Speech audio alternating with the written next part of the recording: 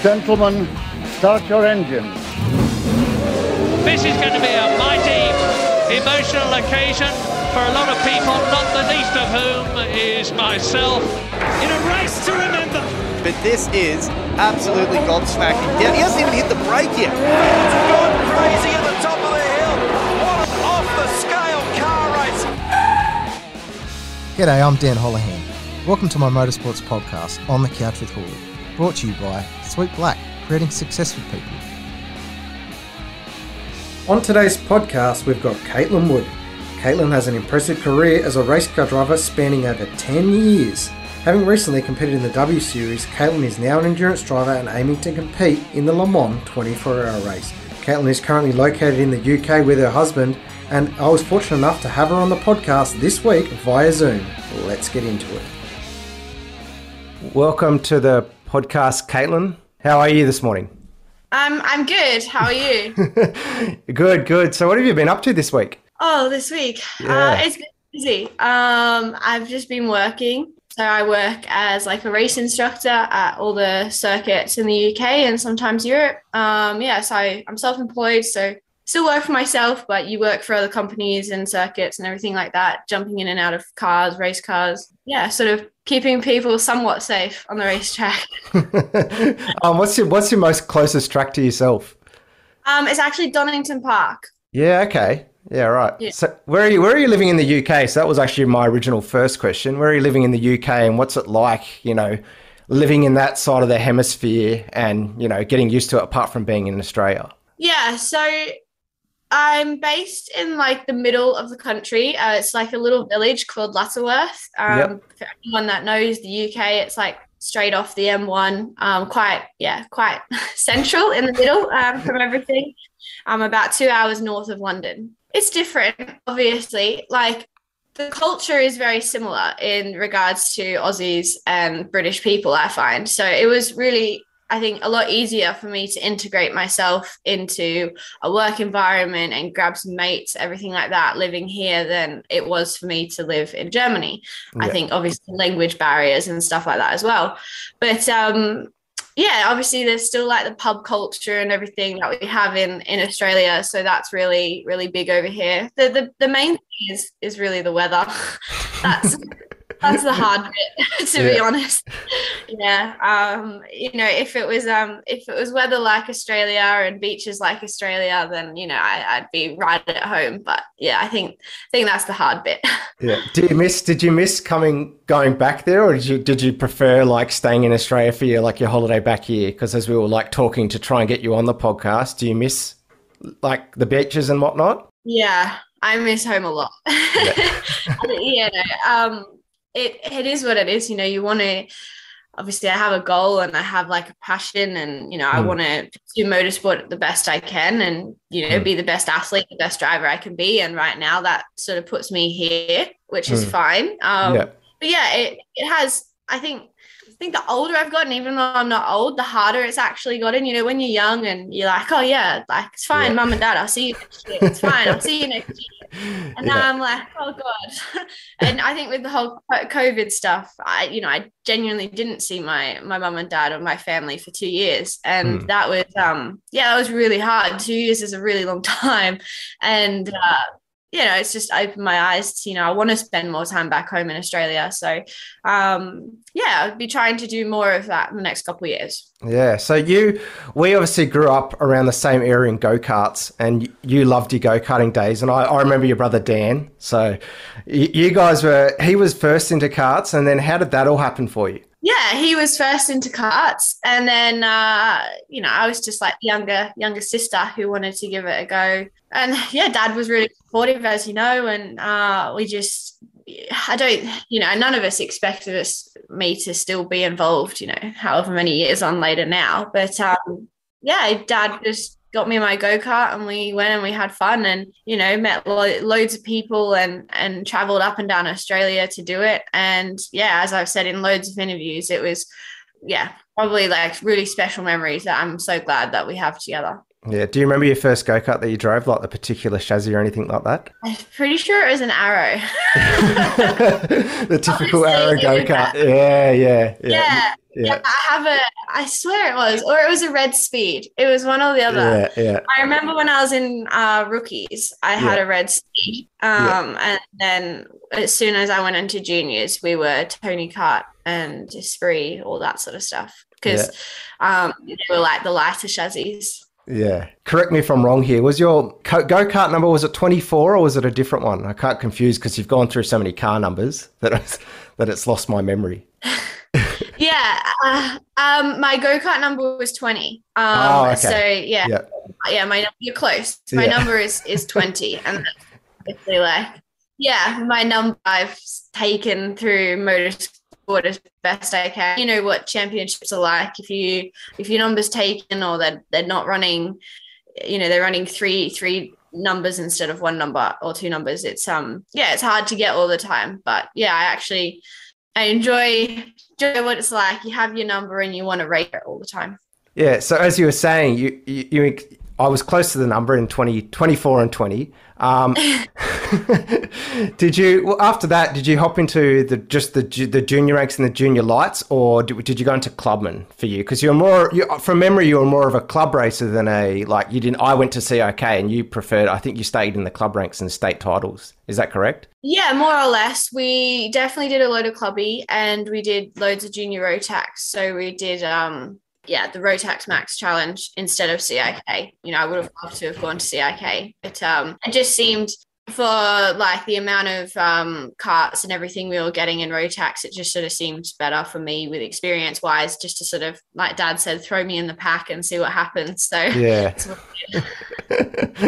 So was there anyone in the go-kart ranks that you looked up to? So for me, myself, I looked up to Christian Lindbaum and Josh Scott, who was obviously a local in Newcastle Kart Club. Did you have anyone that you aspired to be in the go-kart ranks or just beat at that stage? Well, that's a really good question, actually. Yeah, I guess I came up around, the likes Joey Mawson and Tom Randall and all those boys. I sort of just keep myself to myself, and I was very I just did my own thing. Obviously, there's drivers that I look up to and I respected, and I wanted to get results similar to them. But I think probably in my karting years, the main person I did look up to was my brother, if I'm honest. Yeah, just because his previous experience, and it's like, it's that relationship, isn't it, that you have, and that person sort of just helping you progress.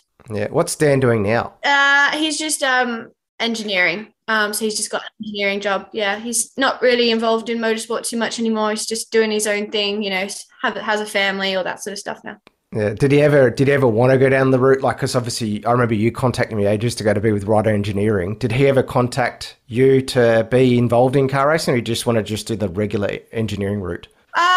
No, he obviously did Formula Ford and everything after karting. And then he did an engineering degree and everything alongside. So he worked in supercars for a while as an engineer. Yeah, and then he stepped away from motorsport. Yeah. Now, we're bringing into Formula Ford, and that's obviously where we made our connection mainly in Formula Ford. So you started with your brother's Spirit Formula Ford. How was that in your first year before going to like a full professional team in Synergy Motorsport? What was the difference between the chassis and whatnot? Because you're a huge fan of Formula Ford, as you've said in other media. It was like, from a young kid, you've gone from a go-kart, which was mega, road tags and something that you thought was fast. Then you jump in a race car and you're like, oh, wow, this is cool because it's like a bigger version and everything like that. It's just all bigger scaled, isn't it? So yeah. Formula Ford is really cool in the way that it teaches you all the fundamentals. Like you haven't really got anywhere to hide, do you? You haven't got wings and slicks. You haven't got, underpowered, overgripped car. If anything, you move around a lot, and it definitely teaches you those things. So for me, driving the Spirit, it was great. It was, amazing step because it was a race car. It was something that I could, something that I could progress with in my career, and running it with my dad and my brother and stuff like that was really nice. But ultimately, it was quite old in comparison to the other Duratec chassis and cars that we were then competing against. So, it did its job, and it definitely helped me take that step into car racing and get the experience underneath my belt, do all the testing, see how we sort of compare. And then, when we felt I was ready to then go into a team, so that we weren't, not that you ever waste money with a team, but, it's next step, it's more budget. So we wanted to go in with like the best experience that we could to make the most out of that opportunity and running in a good Duratec car and running with a good team. Did you get any help with Tim Beale with the Spirit chassis or not before you moved to Synergy? Or was that just a family combined stuff, as you said before, with you and your brother and your dad? Yeah, Tim was really helpful with Luke, because Luke ran with Tim when they originally ran the Spirit. And then, more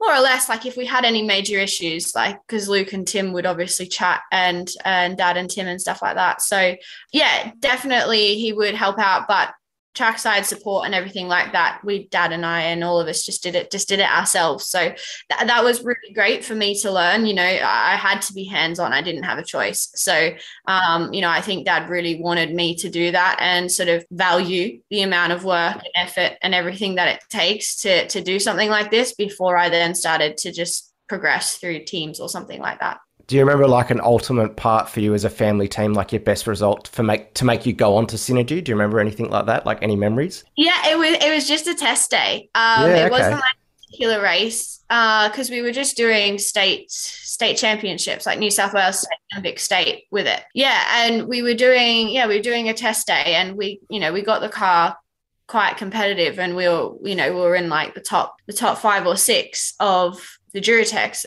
I think Dad was like, okay, what can we do now? Like, how do we make it better? And I'm like, I don't really know. I just feel like I'm lacking a bit of this. I'm feeling I'm lacking a little bit of that. And was this at Wakefield Park? Yeah. The good old teaching track. Yeah. Yeah, exactly. So no, it did its job, and it was really great. I'm really thankful for that experience to do it with Dad and everything.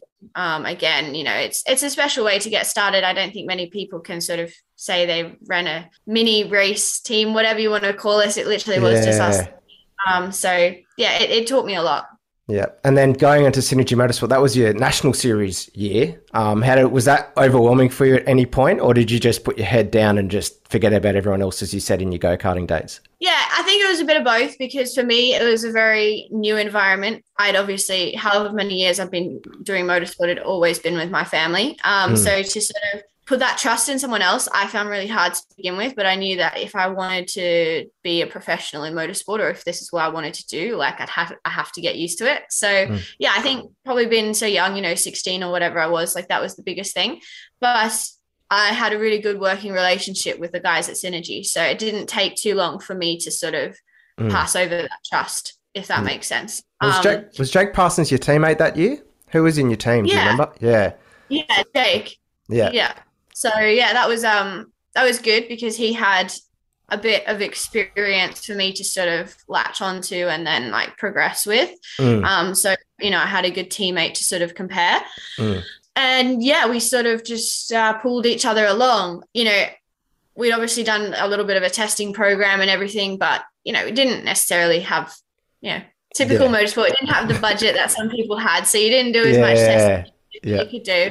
Yeah, and I remember the first round was at with the national with Synergy was at Malala in South Australia. So obviously that was a whole new ball game for me. And we went out, and I think we qualified in like the top 10, or we were just outside the top 10. So I was actually quite happy with that for my first national race.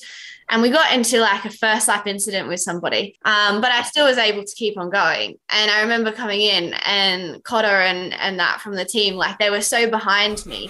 And they're like, we'll go chat to them. We'll go to the Clark, of course. We'll do this. We'll do that. We'll do this. And I was like, okay, like, I feel supported. I was like, all right, this is how it works. Okay, I get it. And I probably needed that to happen to feel like, okay, this is a team environment. Yes, they're not my family, but like I'm still their driver, and they still support me, and they'll back me, and all that sort of stuff. So nationals the first year was it was tricky, because everyone is out there to win it now. Like everyone has, they put in big budgets. They at this point in time, so.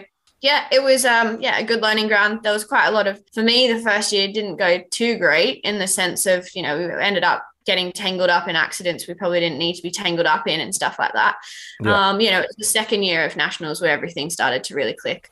But unfortunately, like we didn't get to sort of finish that year off. But that first half of the season was my best. Yeah. Were you like struggling to get sponsors, or were you thinking of ways to try and finish that national season, or did you project yourself onto like obviously Australian Formula 4, which you went to next? Yeah, we tried. Yeah, like, obviously Cotter didn't want me to leave. I didn't necessarily want to just stop because it was, I feel like, like second year of nationals is sort of when you actually make your most progression. And, we were competing for top 5 positions and stuff like that. So, I was feeling competitive and feeling good in the car. But yeah, it's just motorsport. It is what it is. It's budget. It's not, obviously it's a very recognized championship, but in regards to sponsors, there's not a lot you can really give back in regards to media other than the generic sponsorship type things. And now when I look back at it, there's so much more that you can do. The older I've gotten, the more you sort of understand how it all works. But I was young. It's not like my dad's area of expertise either. So we were sort of just trying our best to bring people on board. But yeah, we obviously just weren't doing a very good job at it. And then the opportunity came about with F4. So instead how was that for obviously people who got to see a brief stint of Formula 4? You were obviously the girl who's raced in Formula 4 and F4. How was that though, coming as a driver and just, being in that controversial landscape as it was back then? Because obviously Formula 4 was still around and they're putting all this stuff in the media and, you're the only girl on the grid. So how was that for you? Did you get any pressure from that, or did you just continue to just, put your head down and just focus on a good result? Yeah, there was a bit of pressure, to be fair. Like I sort of got thrown into the deep end in a way because I was not planning to do F4. Like it was just, one of those last minute things that genuinely got out. And I, before the first race at Sandown, I'd literally just shaken down the car at an airfield like I hadn't actually done. Yeah. And so then we rock up at the first round and it was at Sandown. Yep. And obviously I'm not going to be at the front. They've got half a season and testing underneath their belts. I've literally just shaken this car down. So yeah, I think I ended up qualifying like a second off the pace, and we were like, so I was like, okay, that's not that bad. Like that's progression. And then we finished 6th in the first race and things like that. So we were moving forward, but it was definitely a big step in the sense of getting the most out of the car. As soon as you get to wings and slicks, like you realize the difference. It's not that hard to be that far off, but it's getting those last couple of tenths which makes the difference, and having the trust in the car. So obviously Formula Ford, we didn't have that aero or that grip, so it was getting used to then carrying those speeds through the corners and everything like that. So yeah, ultimately it was a good experience. Yeah, there was definitely controversy, As there always is in motorsport. Yeah. You take the good with the bad, really. It definitely, I think it opened up some teams' eyes as to like, I'm not just there to participate. I want to compete. Sometimes people just want you to participate and just be a number in the pack. And it's not what I wanted to do. I want to be there to be competitive and to be good. So yeah, when I ended up doing it with Dream Motorsport with the Randall family, that was a huge, huge step forward in the progression for the last, I think I only did 2 rounds with them, but we did some bits and pieces together, and it was good to learn off a family like that. Yeah, and Tommy obviously is in supercars now. Did you learn a lot of him because he was like obviously a big superstar in karts? Did the Randall family help you a lot different? Because you were with AGI first, weren't you? Was it the difference? Yeah. So you've gone from a factory team essentially to a family team. So did you feel more at home? It was what you're saying at Dream? Yeah, 100%. Definitely way more supported. And I felt like my best interest was at heart. Yeah. If that makes sense. Yeah, and yeah, Tom was great to learn off. Tom and Lewis, obviously great drivers in their own rights, in their own departments. And yeah, like you said, it was more family run. So I think, in that sense, I probably fitted in better. And they treated me like teammates, which was what I'd always wanted for a long time. And, you don't want to point yourself out, but sometimes that can be hard. Yeah. being the only girl or whatever in the team, sometimes that can not happen. Yeah. So yeah, they didn't. The nicest way, they didn't give a shit. They didn't care who I was. So that was like the best part about it. Yeah, so that made you more feel more at home because they were just treating you as just, you know, one of the drivers, which is when you put a helmet on, which is what a lot of people should listen to this podcast is, you know, no one knows who's driving the car at the end of the day when you put a helmet on. So that's good that the Randall family did that. So now you've done your young rising star essentially program in Australia, and then what made the decision for you? Was it the W Series that made you go overseas, or was it Ryder Engineering at the start? Yeah, it was Ryder Engineering. I was overseas 2 years or more before W Series even came on the radar. So yeah, ultimately the F4 thing, we obviously needed decent but like good budget to do it the next year, and we got like a sponsored drive through Jayco to do those couple rounds, and that wasn't looking very promising to carry on. And then, you know, it's that awkward ladder in Australia that I think is now sort of filled by the 86s. At the time, you know, it was sort of Formula Ford, F4, and then you either went to Super 2 or you went to Carrera Cup, or you did one of these. That's sort of like the progression. And the budget to do Formula Ford is a very big different budget to then doing Super 2 or, you know, Carrera Cup. So that was sort of the predicament we're in, and Dad and I really weren't sure what to do. We really didn't know, like, obviously we didn't have the budget for it. I remember calling around loads of teams and being like, you know, how do we do it? And then coming back to Dad with all these budgets, and we're sitting there being like, gosh, okay, we really need to find some partners. And so I didn't intend to go to Europe. I literally got an email from the team because they'd heard about me, and they said, you know, we're doing this junior program in Europe. It will be in European GT4. It's in our new car. And that was predominantly what made it such a, you know, a cheaper drive, so to speak, is because they were trying to promote the new KTM GT4, but hadn't been out for very long. So they're trying to get drivers and, you know, young drivers involved and get the results and everything like that. So, we looked at it, and it was really reasonable for what you'd be doing. You're competing in the GT4 Championship in Europe. You race at Monza, Spa, all those sorts of historical circuits that as an Aussie, you're like, wow, okay, this is cool. So I remember, like, I sat down with Dad and I was like, you know, what do we do? Like, do I do it? Is it real? You know what I mean? Yeah, because you never know if it's a scam or not, essentially. Yeah. And, you know, we called and we had loads of calls with the teams and everything. And because what lured us to this was the fact that if you won the scholarship or you won the championship, you then get a fully funded season in GT3 after. So there was actually a progression to help junior drivers. And I was like, well, shit, okay, if we did win this, then I actually have a season fully paid for in Europe. Yeah. And so we went for it. I moved to Germany by myself, you know. Dad took out a loan and sort of put me over there. And, you know, I didn't have anywhere to stay. I was just on like hotels and stuff, like couches and stuff for a while. And started racing with the team, and we did well. And so I ended up winning that. And then that put me into GT3. So, it was pretty much a whirlwind of a year, but yeah, I thoroughly enjoyed it. Yeah, weren't you hanging with, from memory, this is obviously it's been so long time because of COVID and whatnot, but weren't you hanging out with one of the other German W Series drivers at the time just to get, you know, find your footing in Germany? Didn't you have a friendship? Yeah, I ended up moving in with Naomi.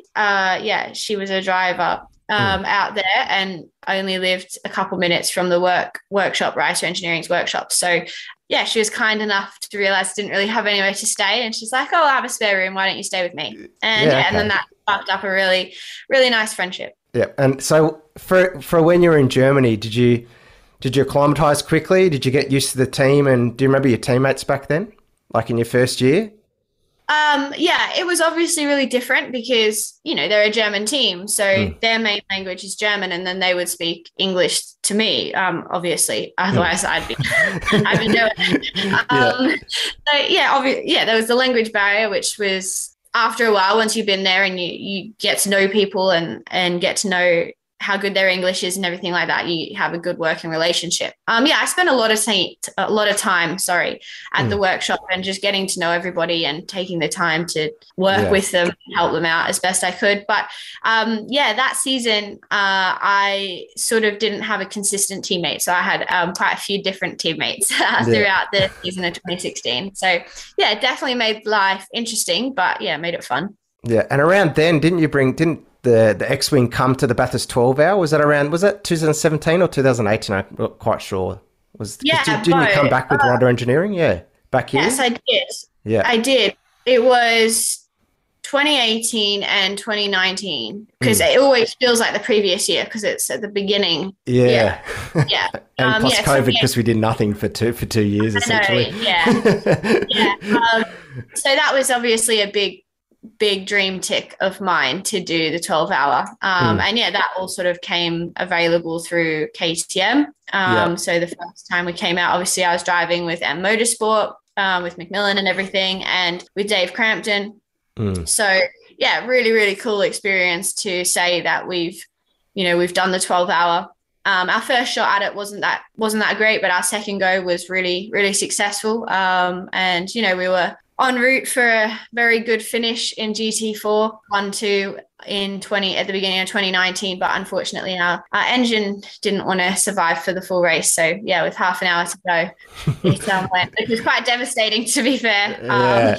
You've made it that long and you're on for a 1-2. So it was quite devastating. Yeah. Well, how was it though, like racing at the Bathurst 12 hour? Because a lot of drivers, even just in Australia, who can't make supercars, aspire to be in that race. What was it like, just the atmosphere and were you overwhelmed at any stage? Did you get any big nerves because you're at the 12 hour, or did you just have like a waiver, like a sportsman's mindset to get the race done and connect with your teammates? Because not many drivers, to be honest, do many endurance races. Like there's only a certain amount of drivers who get to do endurance racing in motorsport. So how was that for you as a young driver? Yeah, it was really cool. I got hooked on endurance racing as soon as I did the 24 hours of Dubai.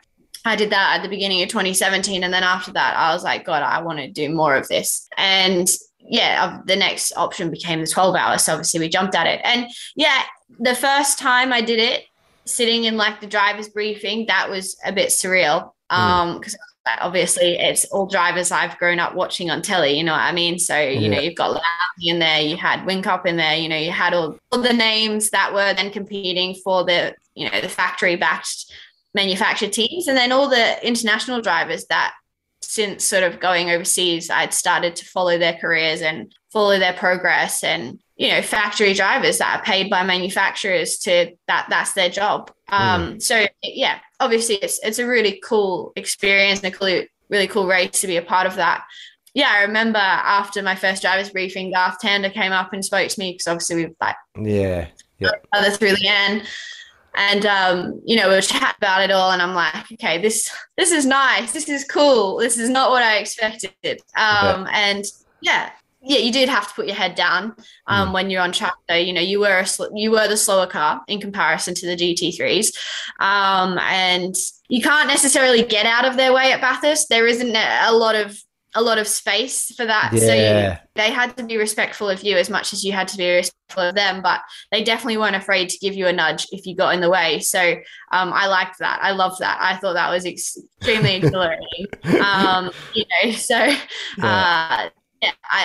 I really, really enjoyed the 12 hours. Yeah, I feel you on that part with the slower car around Bathurst, because I did one Bathurst 6 hour in a Suzuki Swift and I was getting monstered by V8 Holden Commodores, and you're just freaking out, point down the mountain. You're like, I just want to get to Conrod straight so I can move out of the way.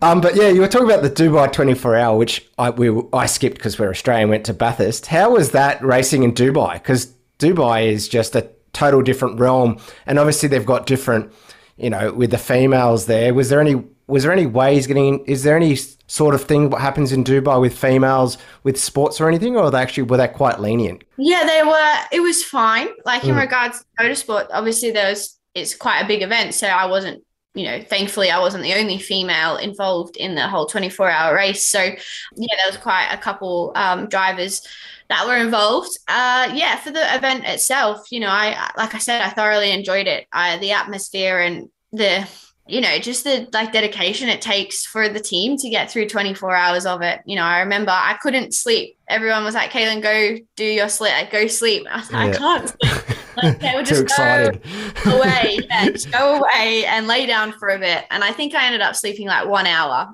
But yeah, it was a really cool experience. We obviously didn't have the greatest results because my teammate had an accident. So that obviously put us out of contention because I had to fix the car throughout the night. But yeah, just the experience to do that and sort of have a 24-hour race under my belt was really, really interesting. And obviously, like I said, opened my eyes up to the endurance world and actually how it all works and how many variables come into play. And, it just becomes, it's just like any motorsport, doesn't it? It just sort of gets under your skin and you're like, God, I like that. I really like that. It gets addictive. So, in regards to like Dubai itself, I only had one moment where I felt quite uncomfortable being a woman.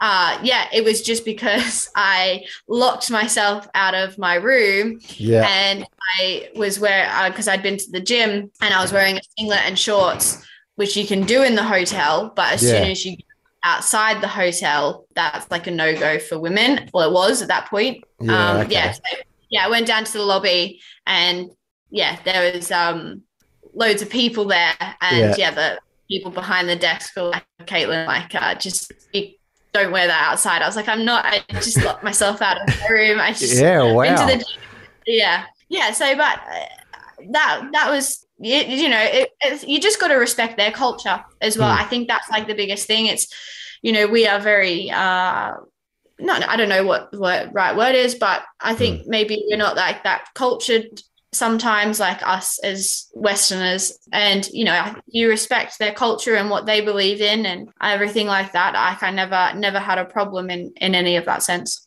I want to get across away from car racing for a bit. How did you actually meet your boyfriend? Because you're living with him in the UK now, but how did that all come about? Was it via like a dating app or anything like that? How did that love story happen? Yeah, that's a funny question. No, I met Matt through work. So he's also involved in motorsport. Yeah, I've just met him a couple of years ago through the industry, really. He grew up doing a lot of karting. He did a lot of professional karting here in Europe. He drove Maranello and did, all the international karting that Aussies look over and be like, okay, well, that's pretty cool. So and our paths crossed and obviously we clicked and we got on and we ended up getting married and we have our official wedding because of COVID and everything at the end of this year. But it's been good. I always say this, not always say this, but I think, it's been a really important piece of the puzzle, I guess, because I probably wouldn't have stuck it out so long over here if I didn't feel like I had my own family or my own network and everything like that. So, I think meeting Matt was probably a blessing in disguise to just sort of help me feel like, I do belong over here as well. Yeah. Does he help you behind the scenes because of his karting background, just psych you in for your next race and stuff like that? Is he still very supportive in that sense? Yeah, he's very, very supportive. It's good. It's really good. We have two very different mindsets. So sometimes he can definitely pull me out of one mindset and be like, no, this is how you should be thinking. We're two very, very different drivers with very different approaches. So we can clash heads sometimes, but, having him there as someone who understands what you're going through or what you may be feeling if something goes wrong or it isn't working out, I think was really helpful. And because that happens quite a lot more often than you actually get good results sometimes. Just having that person there to understand and really know what you mean and help you out in the different ways. Matt's very good at engineering and mechanic and everything like that. So it's just having that support to be like as an all-rounder, really. Yeah. Is he from the UK? He's from the UK, isn't he? Yeah. Yeah. Okay. So he's British. Yeah. Yeah. You've obviously picked up a bit of that British accent. You've lived over there for a while.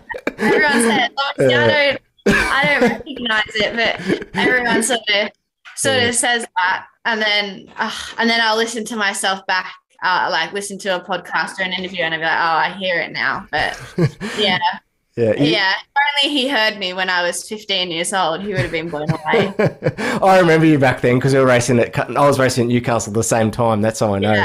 Yeah. So Bogan. Yeah. Obviously, when you were he was racing karts, and have you guys decided to, because of your karting backgrounds, have you decided to buy karts yourself just for fun, or are you just sticking to the car racing route because it's so expensive now these days? That's actually a really good question, and that's really funny actually, because in 2019 when I was doing W Series, we didn't really have F3 is a whole different level as well, so we didn't really have budget to go testing or too much or anything like that. So we ended up getting a go-kart, and we ended up getting a KZ. And So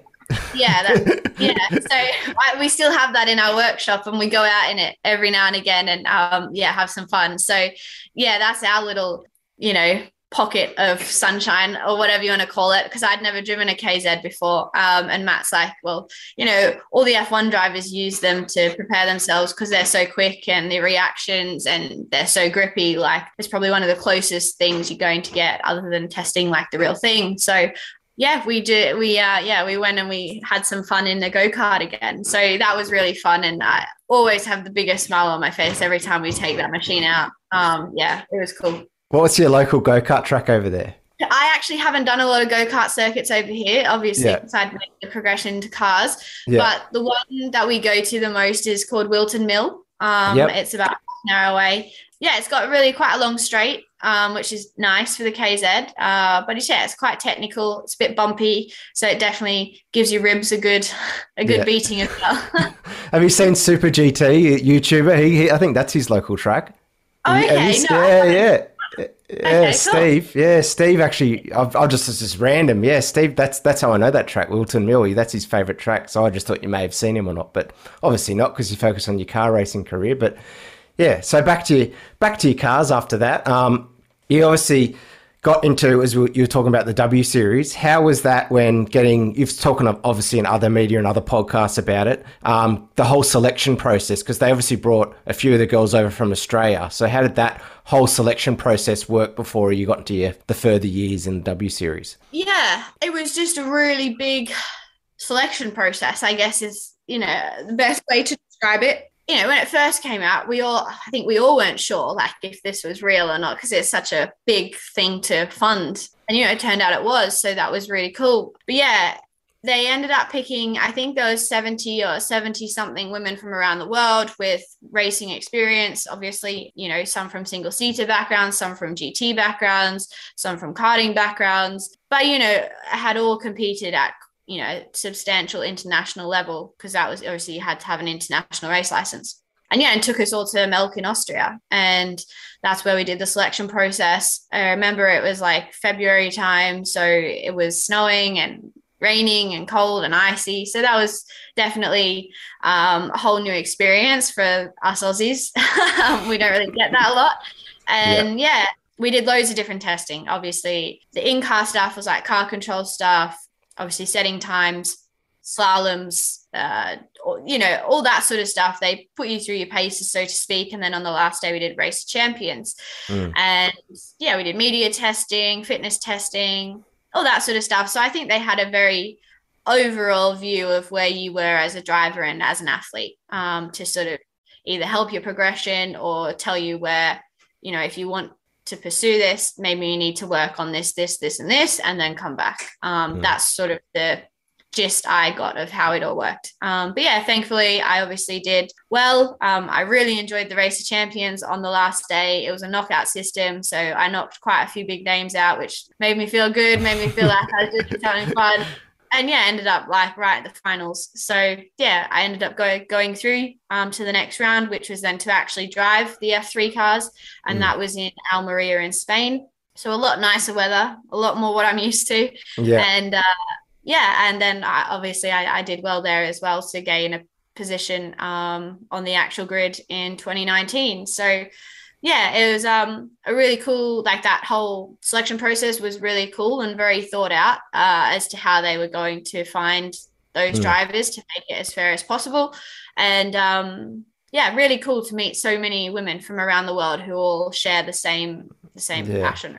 And it all came to a hub, and you all girls. Do all the grid mainly keep in contact? Do you have a WhatsApp group with any of them, or or do you just stick to yourselves and just Instagram message or give each other a phone call every now and then? Are you still all close from 2019, or not really? Like the girls that you raced with.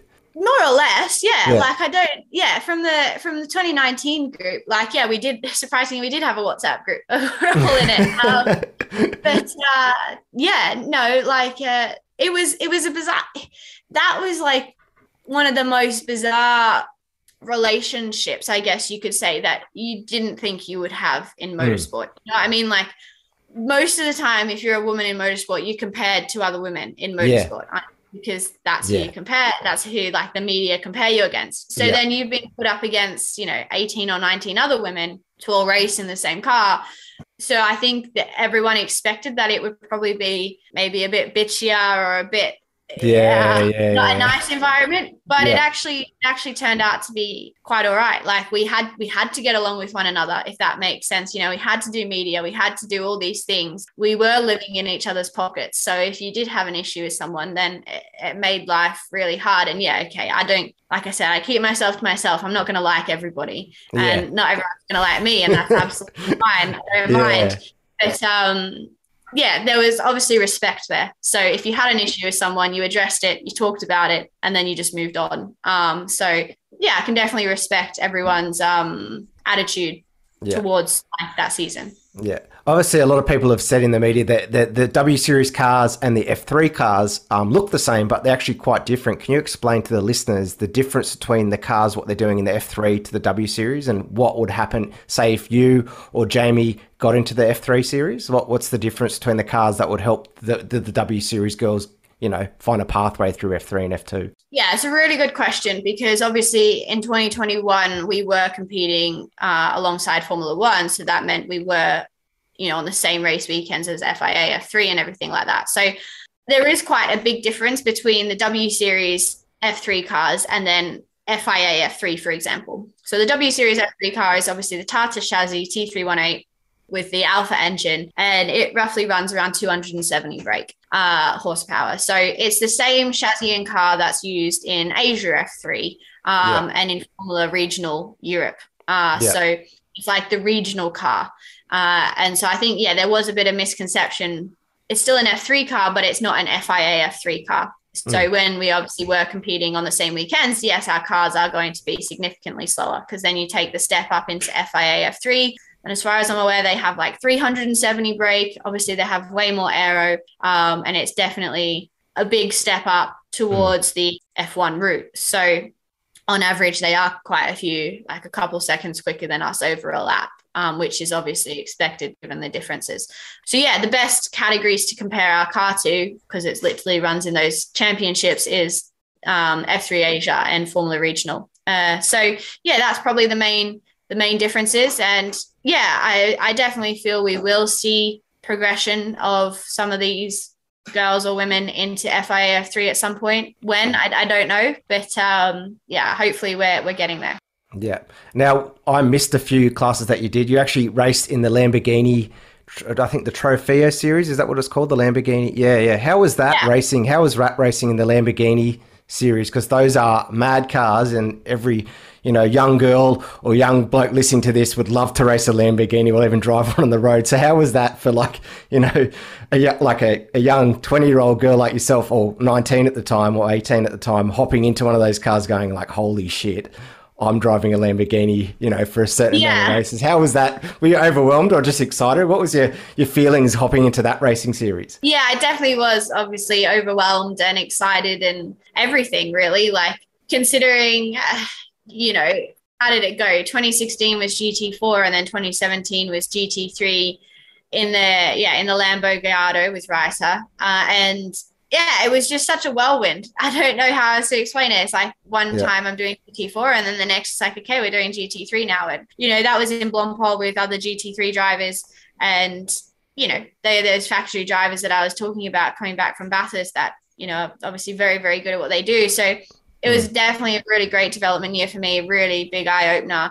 Thoroughly enjoyed it. The car was amazing, racing GT3 machinery. Yeah, we finished on the podium in our class Silver Cup at Mazzano in Italy. So that was obviously a nice little thing to take from the year. But yeah, and then after that, that's when I did Super Trofeo. I did a couple rounds, and we did that at Monza, Silverstone, and then we did the Nürburgring GP later on in the year. So yeah, it was, the Super Trofeo was mega because it was like the updated Lamborghini. It was the Huracan. At this point in time, it was extremely new. So yeah, that was like another pinch me moment, another move and step forward with Lambo, with the Huracan and everything. Amazing cars and really cool environments to be around. But obviously motorsport is extremely expensive, and to sort of stay in that environment, we needed more partners and sponsors and things like that. So, I wasn't able to stay in that paddock for Looks like you're trying to focus because I think Matt's making breakfast in the background. Is that true? He can come on the shot. It's all right. He's for a YouTube channel. So that's quite good about the Lamborghini. That is exciting. Obviously, motorsport is expensive in general. That's why I myself didn't go on to doing other stuff than Formula Ford. So I totally appreciate what you've done for women in motorsport. Is there any advice that you could give like a young girl who's in the go-karting scene or just listening to this podcast that could aspire to be someone like yourself?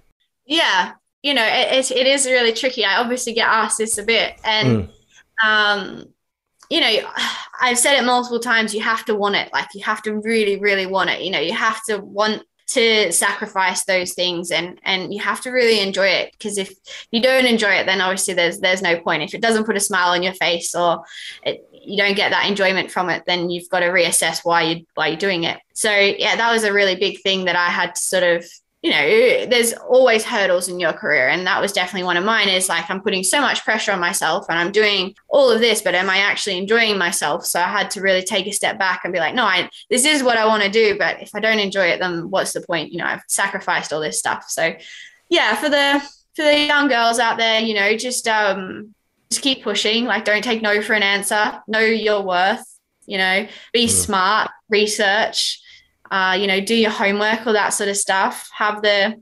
dedication to sort of be smarter than your teammates. Get a good team around you. You're never going to win a race on your own. And that's something that I feel like I have really appreciated over my career, and trying to, when I do join a team, really trying to get them around me and want to work towards the same goal. That's really important. And yeah, just enjoy it. Like, you don't want to be me. You want to be spectacular. You want to be the next best. Don't use me as a benchmark. Like, yeah, you can be better than Caitlin Wood, and I'm obviously just trying to be better than her every day. Yeah. What's your aspiring goals? Obviously, car racing can go for so long with budget. Do you have any other goals around motorsport, or any sort of, do you have any future goals in mind? Like, once you hang up the helmet, suppose, do you have any other goals outside of motorsport or anything like that? Yeah, it's a really good question. I don't plan on hanging up the helmet anytime soon. I have multiple goals. Yeah, but I want to keep. I want to do it on. I want to be the first woman to win it. I want to be Aussie woman to do well at it. So that's on the radar. This year, I will be competing in the Endurance Championship of Nürburgring, so the NLS, Nürburgring Nordschleife. So that's a really cool stepping stone. Sort of keep going down that endurance route. And yeah, outside of racing, we sort of live and breathe motorsports. So when I'm not at a racetrack racing, I'm at a racetrack working. We recently built our own BMW race car, E90, me and Matt. And we rent that out to people to either race or like at club level, or to do one-to-one coaching with ourselves. I'm really enjoying that side of things and helping people out and help their progression. I think a nice goal of mine in the future, like future would to have my own development program to help not just girls, but everyone in those tricky situations that come to a crossroads in their career that they don't really know which path to go down, or complete newbies, and try and get them into motorsport in a way that is achievable. I think these days people take the piss a bit, trying to make money, all that sort of stuff. So, just trying to give back to what a sport that sort of gave me quite a lot, really. Yeah. You were talking about, obviously I was going to get to the end of the podcast with the 24-hour racing. So how did that all come about from, is that still with Ryder Engineering or is that with another team? No. So it won't be with Ryder. Will be with another team around the Nordschleife. So for anyone that sort of knows the Nürburgring, obviously it's pretty famous circuit. It's over 20 kilometers long, so your lap times are 8 minutes or something. So it definitely adds something spectacular to your racing. And so I'll be competing in some of the NLS Championship, which is what they call it, formerly known as VLN. Yep. And they're roughly 3 or 6 hour races long, with the big 24-hour race in the middle of the year. I'm still not sure if I'll be doing the 24-hour just yet. Obviously, fingers crossed. That's definitely a big bucket list tick for me to be able to achieve. But we're just trying to do one step at a time and keep me in the endurance route, keep me moving forward. Well, Caitlin, thanks for coming on the podcast, and I really appreciate you coming on all the way from the UK. There was a few Zoom difficulties for the people listening, but I really appreciate it. Thanks, Caitlin. No worries. Thanks for having me. Thanks for listening to On the Couch with Hooley. If you enjoyed this podcast, make sure to leave us a rating on Apple or Spotify.